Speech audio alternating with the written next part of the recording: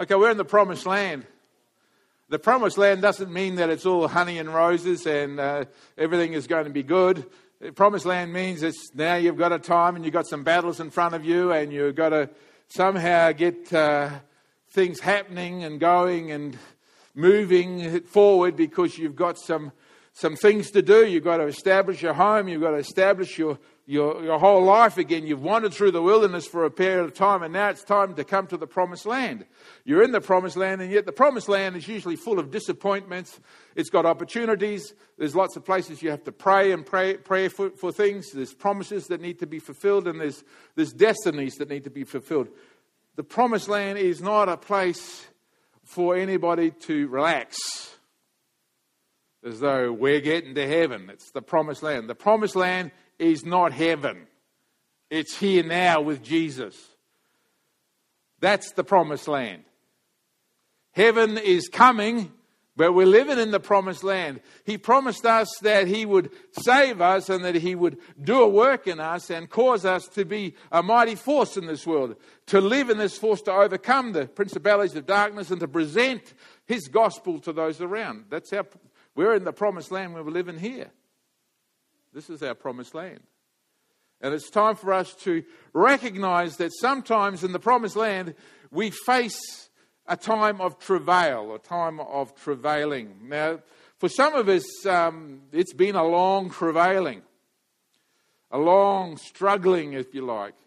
And I want to talk today about Samuel. I want to go to 1 Samuel chapter 1 and have a look at the birth of Samuel and Hannah, his mother, and what happened before that. And I want to talk to you today about your travailing to bring to birth your Samuel.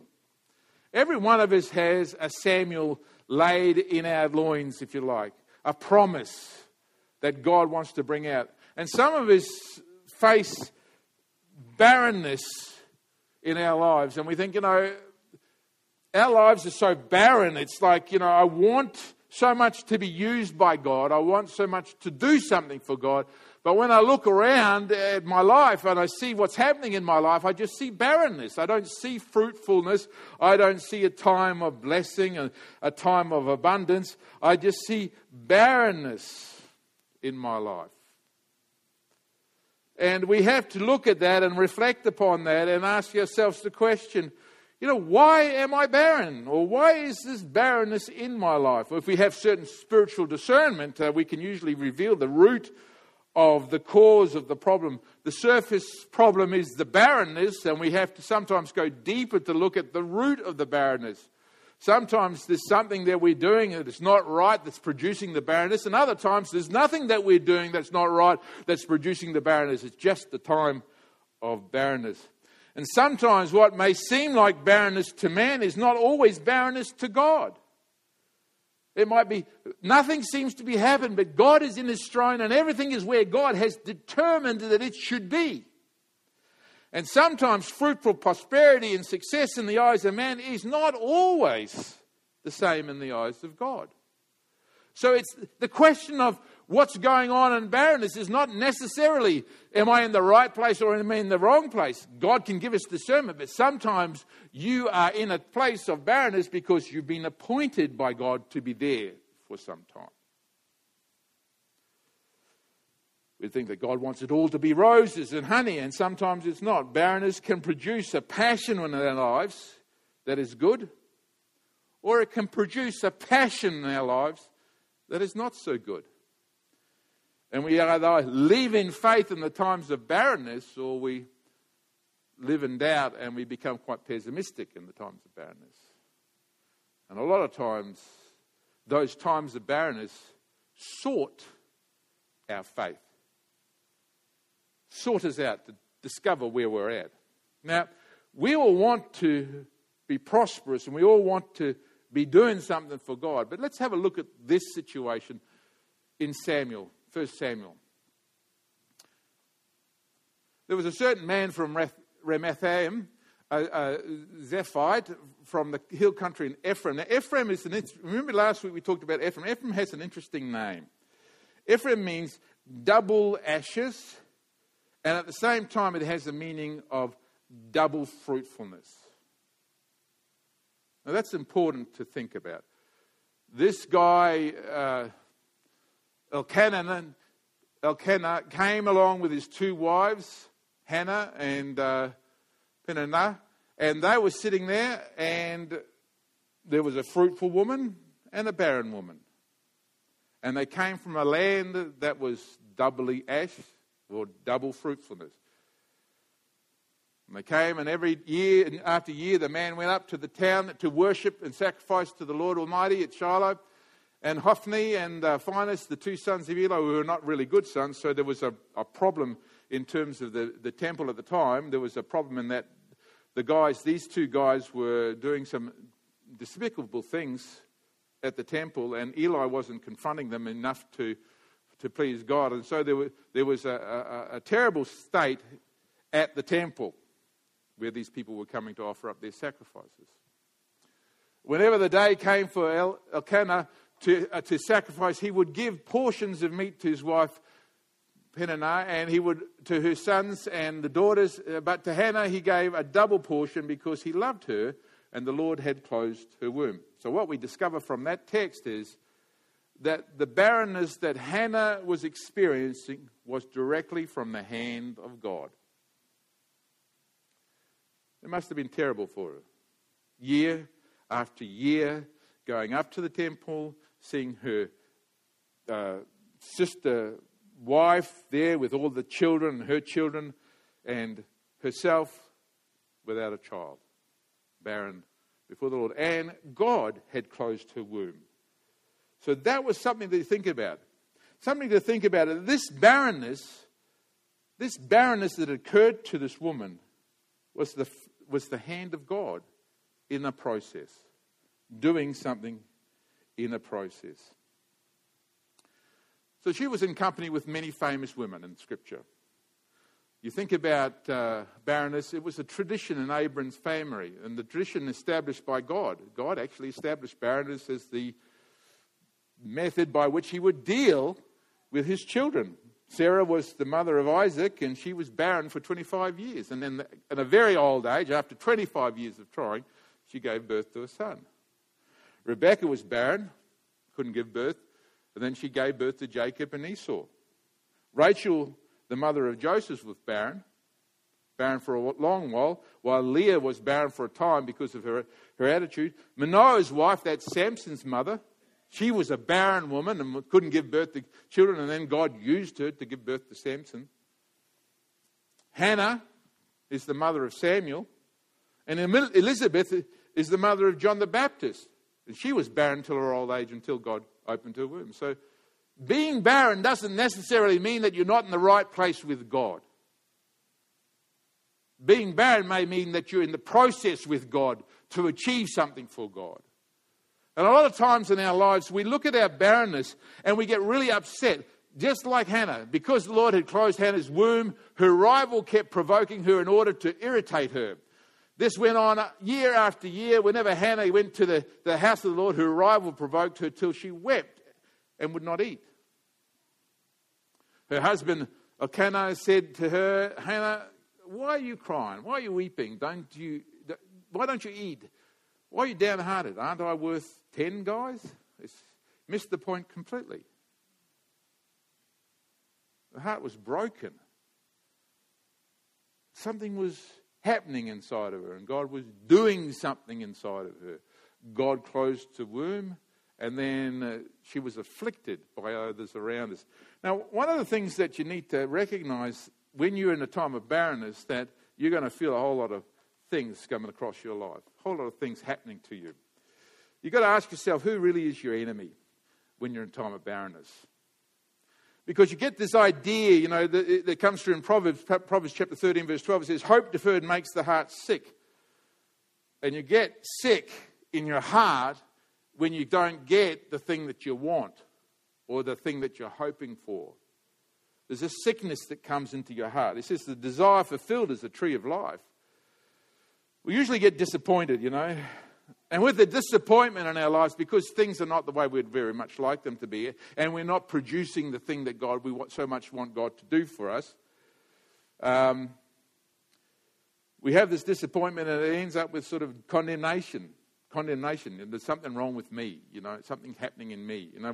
We can't say, maybe there's something wrong with me, And then if it's not comfortable enough to point the finger at ourselves and say, there's something wrong with me, then we shift and we say, well, there's something wrong with you. It must be somebody over here. And then if it's not comfortable enough to point and blame somebody else and not blame ourselves and blame the other person, then we look at God and start blaming God. Well, what do you think you're doing? Things should be the way I want them to be. And there's a temptation for us to become bitter and resentful in the times when we are not producing what we think that God should have us produce. It's important for us to recognize that it may be not us. It just may be God's time is not quite yet for us. If it is a problem with us, if we are doing something that's wrong, then God has provided a way for us to fix it up. Through confession, repentance, and turning to God, we know we can enter into a time of fruitfulness in Him. If we are producing the problem. But if you've done all the soul searching and you've come up with zilch and you've got on your face before God and said, I humble myself before you and take away everything that might be stopping, and still there is no fruitfulness, maybe it's just not the time for God for you yet. And you're in the company of the other greats in Scripture. You have to shift your head and understand who your enemy really is. Comparisons about who you are begin to tumble through your mind, and you might say, well, I look there and I can see all these people doing these things and they're achieving those things, and we make comparisons with ourselves, and then we feel like we're worthless because we can't produce the same thing that other people are producing, and we set a sense of worthlessness in our lives. We compare ourselves to somebody else. Poor Hannah looked at her sister wife and thought, oh, look at all the children she's got, and look at me, I'm just barren, there's no children. The comparison was awful. And the wife, she would rub it in her face and make her feel doubly worse.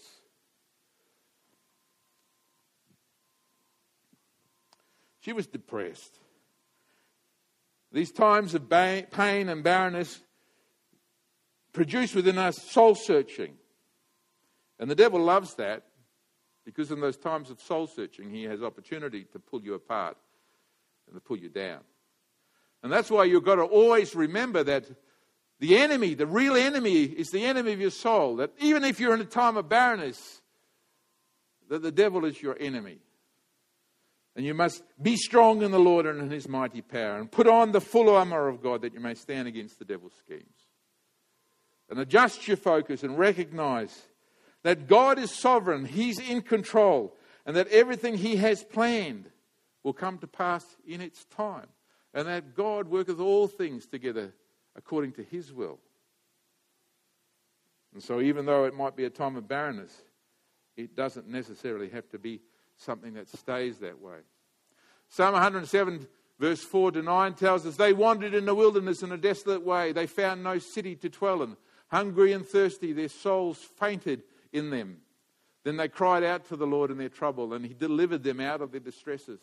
And He led them forth by the right way, and that they may go to a city for a dwelling place. Oh, that men would give thanks to the Lord for His goodness and for His wonderful works to the children of men. For He satisfies the longing soul and fills the hungry soul with goodness. Does the barrenness produce in you a longing for God, or a bitterness about your circumstances? If the bitterness is being produced because the things are not the way you want, you need to look at your heart and say, God, let the longing be produced in me, and let me cry out to you, God, because if I cry out to you, you promised you would take me to a land that is fruitful. Those difficult times, the times that sometimes we live in all the time, we get to a place where we say, okay, I've had enough. We're brought right to a place where we want to make a sacred vow to God.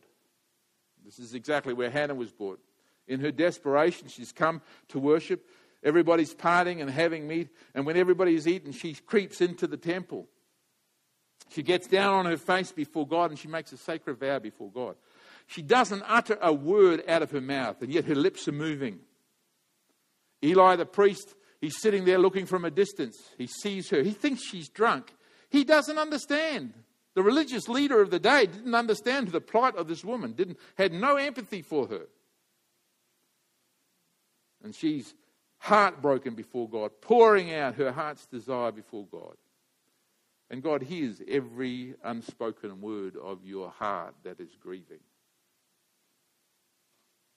Is the dilemma, is the barrenness, is the time of waiting, is the time of trouble, is the time of distress that you are going through, is it producing in you a longing for God?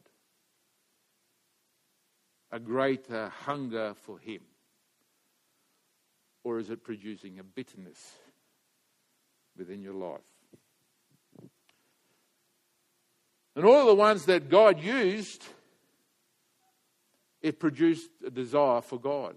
She said in her deep anguish, Hannah prayed to the Lord, weeping bitterly.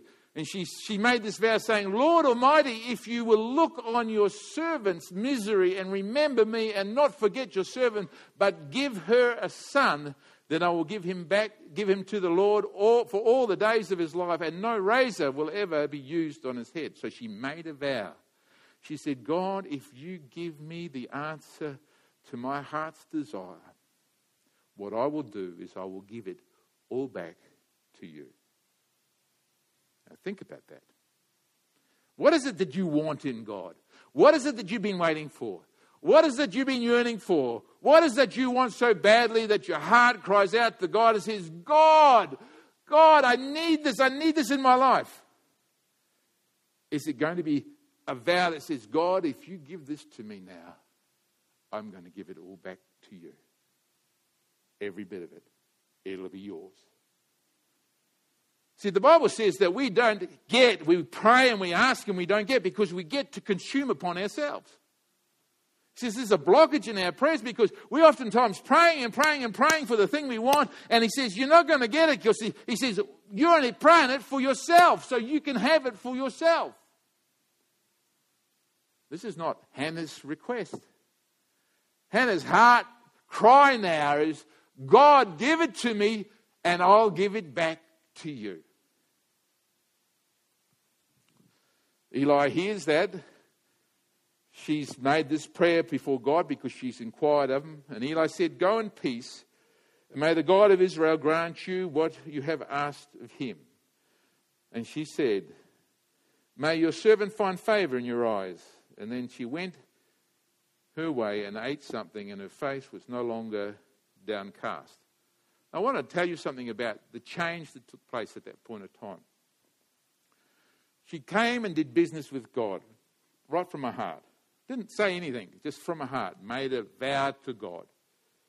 And Eli, the priest, says, God will honour that. He said, he'll look after that. It's going to be done for you. And you know what she did? She believed it. And inside, a shift had taken place. Something had moved on the inside of her so that she was fully expectant now, even though she wasn't expecting. She was fully believing that there was a son going to come because her disposition had changed, and she was now no longer downcast because she felt God had heard her and she was going to have a child, a son. And she went from that place eating and quite happy. Had done business with God, and God had spoken to her. Friends, those difficult times that you are going through, have they produced within you a time of intercession, a time of prayer, a time of brokenness, a time where you get to God, so desperately get to God, lay it out before God, and then have His Spirit say to you, I heard you, and it's coming, and it lifts. The pressure lifts, and I can breathe again. Those times of intercession that come upon our lives are the work of the Holy Spirit to press us into a place where we ask God for something that He wants us to have. Sometimes the barrenness moves us to a place where we rid ourselves of everything else and get ourselves into a corner with God and say, God, I will be used. Just use me the way you want to use me. That's the prayer He's waiting to listen to. He's waiting to hear the prayer without condition. God, whatever you do, it's yours. It's yours. I don't need this in my life. I don't need this in my life. You give it to me, I'll give it right back to you. God said, now I'm hearing you. That's what I'm wanting to hear. I have a plan, Hannah, you didn't know anything about. I've been looking at my temple and I think there needs to be an overhaul in here. I have a plan and I've been putting you in a hard place and putting a burden on your life and making your life barren until you get to a place where you say the words that I want you to say so I can fulfill my purpose in my people. Barrenness is sometimes a beautiful thing that God allows us to go through to bring forth an offspring of His choice for His glory. Isaiah 54 says this, sing, O barren woman, you who never bore a child, burst into song, shout for joy, you who are never in labour, because more are the children of the desolate woman than of her who has a husband, says the Lord. Then He says, enlarge the place of your tent. Stretch out your tent curtains wide. Do not hold back. Lengthen your cords. Strengthen your stakes. Make the housing where you're living bigger. He says, no, you haven't given birth to something. No, you've been barren. But listen, there are more children that are coming to you through the barren women than there are through those who have a husband. That's a wonderful blessing. A wonderful promise. Now you think about your life and think about where you've been and how you've been going and how frustrated you've been, and you want to do so much for God and it just seems to be so slow and everything seems to be against you, and you think about how you're getting down now and asking God, make it real for me so that I really seek after you. And God says, if you seek me with all your heart, you will find me. I will be found by you. What do you want to do this year, 2016? You want to just keep on going and do what you did 2015, or what is God wanting to do in you? Won't come till a burden of barrenness is rested upon you and you feel the need to get before God and say, God, I so long for, so desire for, but if you give it to me, I'm going to give it right back to you. So that He knows that He can trust you with a gift, that it won't go to your head and won't destroy you. So you'll receive power to bear. The door that is shut in front of you, God will begin to open it for you. And the barrenness will start to move away and you'll enter into a time of fruitfulness. You'll discover that impossible is just the word. It's just the word that God makes all things possible to them that believe. You'll discover that it's just the season that you've been going through. It's not a preset condition that's going to stay always. It's just a season until God worked out His plan in you. And then when He worked out His plan in you and you made your vow and said, God, I'm going to give you all the glory. I'm going to give you all the praise. And this thing that you're going to bring to birth through my life is yours. It's yours, not mine. It's yours.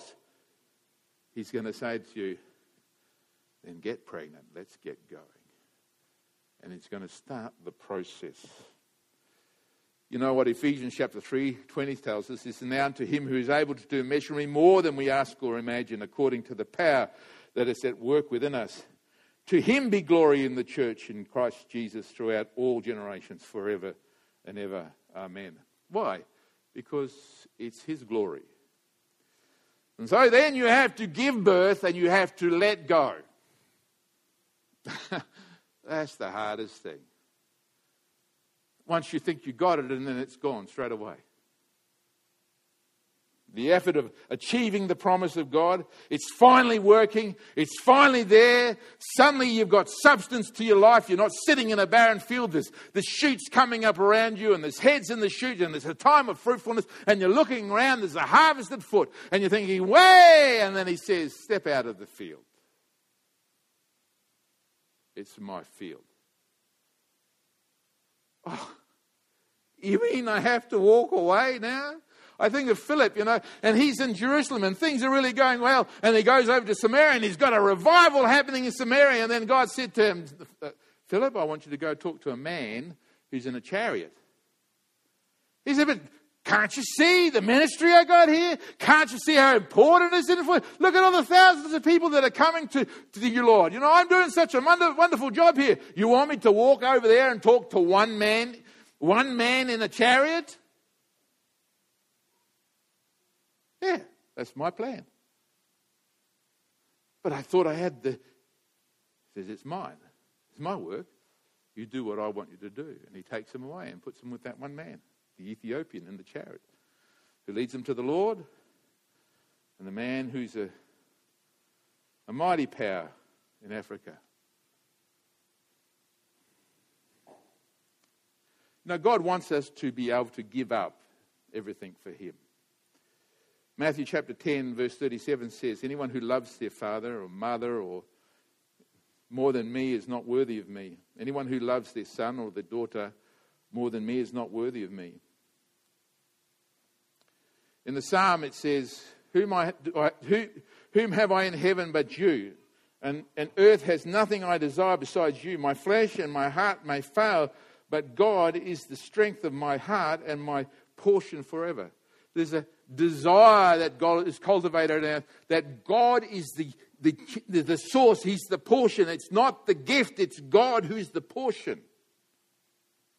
And so when we get to that place, we're so desirous to give birth, and God says, I'll let you have birth. I'll give you birth. I'll give you a dream. I'll give you dream substance. I'll let it come to pass now. It has fruition. He wants to know that our heart are still connected with him, and we're not somehow attached to the gift. We love the gift giver, not the gift. And so we have to let go and give it back to God. You have to think about that. Think about Hannah's given birth. That's not an easy task. She gives birth and she's got the child. First time. She suckles the child. A bonding takes place. It's a little boy. She calls him Samuel. And she breastfeeds him and she makes little clothes for him. And well, let's take him up. No, I won't go up I'm not going up to the temple until he's weaned. Well, how many years is that? 2 years? Maybe, I reckon she might have dragged it down a bit. Why? This is my child. I give my child back now? I just got my baby. I just got I watch him walk. I watch him talk. I dress him in clothes. I see his bright eyes, his intelligent gaze. He begins to say my name, Mum, Mum. He says, Dad, Dad. And now you ask me to give him back? Think about that one. Think about the second pain, the pain of being barren and the pain of having the gift and then having to give it back. But God, he says, you know what? He says, I wouldn't have given it to you unless you give it back. I didn't give it to you for you. I gave it to you for me. Now give it back. Some of us want ministry, but behind the wanting the ministry, some of us want success, but behind the wanting the success, there's this ego that wants to be fulfilled. We want to be successful so that we can walk around and say, have you seen what I've done? Can you see me? Here I am in my success. And God says, I'm not interested in giving you glory. I'm interested in God's glory. God says, I don't want you to be standing there being full of the gift that I've given you and thinking that it's you, it's your ownership. It's not your ownership. Give it back. Some of you won't get the gift until you're ready to give it back. And they say to Jesus, it's all yours, Jesus. There's nothing of me in this thing. Is this typical? Is God typically like that? Well, Abraham, he waited 25 years for the gift. He got the gift, a little boy called Isaac. And then he looked after him for 14 years or so. And then God said to Abraham, take the child and offer him up as a sacrifice on the mount. Think about the journey. I'm not even going to tell Sarah about that one. I'm just going out. I'm not even going to tell the boy about that one. I'm just going out. Come on, son, we're offering up a sacrifice. Son says, Dad, we got the fire and I'm carrying the wood, but where's the lamb, Dad? Oh, the Lord will provide. I'm not telling him what I'm doing because no one will understand that. Everybody thinks that you have to have a vested interest in what you're doing. And what God is trying to work in you is a selflessness that will give him glory and love him at the center of it all. So we want to do something for God, but ask yourself the question, why do you want something to happen in your life for God? What is at the core of it? Is it you that's at the core of it? Because if it's you at the core of it, God will not answer your prayer. But when you're ready to give the gift back, and God knows your heart is true, and you will give it back to him and give him all the glory, then he will open the doors wide and say, I've been waiting for that. We so need the gift that I'm going to give you. Now give it back to me once I give it to you. And today we see lots of people who've got lots of gifts, and they know it. And what a shame that is. Sir, we would see Jesus. And yet we see so many other personalities. God wants to work in us this year. He wants to work so badly in us. And if your heart is connected to him, you will feel his desire to get something happening in your life. But when you give birth, you have to let it go. You can't hang on to it. You've got to give it back to God. And only when you're giving it back to God will you have the privilege of seeing the destiny of your travail actualized in the kingdom of God. You'll see the Lord bless your gift. You see the Lord take your gift like Samuel and work with Samuel and raise him up to be a... And no, you won't be there guiding his hand, and no, you won't be there doing... God will take what you put in there and he will multiply it and multiply it and multiply it until it's no longer even seen to be yours anymore. It's only his. All his. God doesn't like brand names on you and on your ministry. He wants Jesus in it. Friends, I want this year to live for God. So hard that anything that happens is outside of my control. And outside of Mark is God. He's running and he's doing all he can do while he can do it. And he can't do that if we hang on to things and say, well, I just want to be owning that thing. Ownership is a bad thing in the kingdom of God. It's a bad thing if you think you own the thing that God owns. God calls us to be his workmanship, created unto good works, that he's prepared beforehand that we should walk in them. And everything that happens in our life, whether it's good or bad, it all works together for good for those who are called according to his purpose. And if we just recognize that and recognize that he is bringing glory to his name, and we seek that he be glorified, this year you will see something new. This year you will enter into something new. You'll see success. You'll see prosperity. You'll see fruitfulness in your life. But if anybody asks you, how did that happen? You'd have to say, without him. Without him, I can do nothing. Where's your heart? What's the barrenness doing in your life? Is it producing a link with God that says, oh God,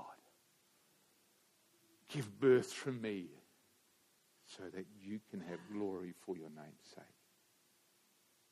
If that's your prayer, watch out. God will give you a son for his glory. Amen. Let's bow our heads. Father, we pray that through our times of barrenness, you will do the work in us that achieves your glory. Father, some of us have been in barrenness for some time. And Lord, with hope we look to you. the source of our fruitfulness. Some of us are going into a time of barrenness, oh God.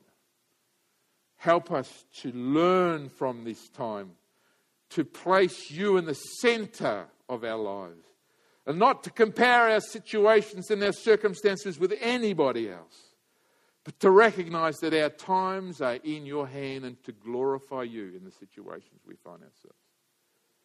And Father, some of us are watching the benefit of your promise through our lives, and we are glorifying you because of the work that you're doing through it. Father, you be the center of all things, we pray. Be on our lips as we glorify you and honor you today.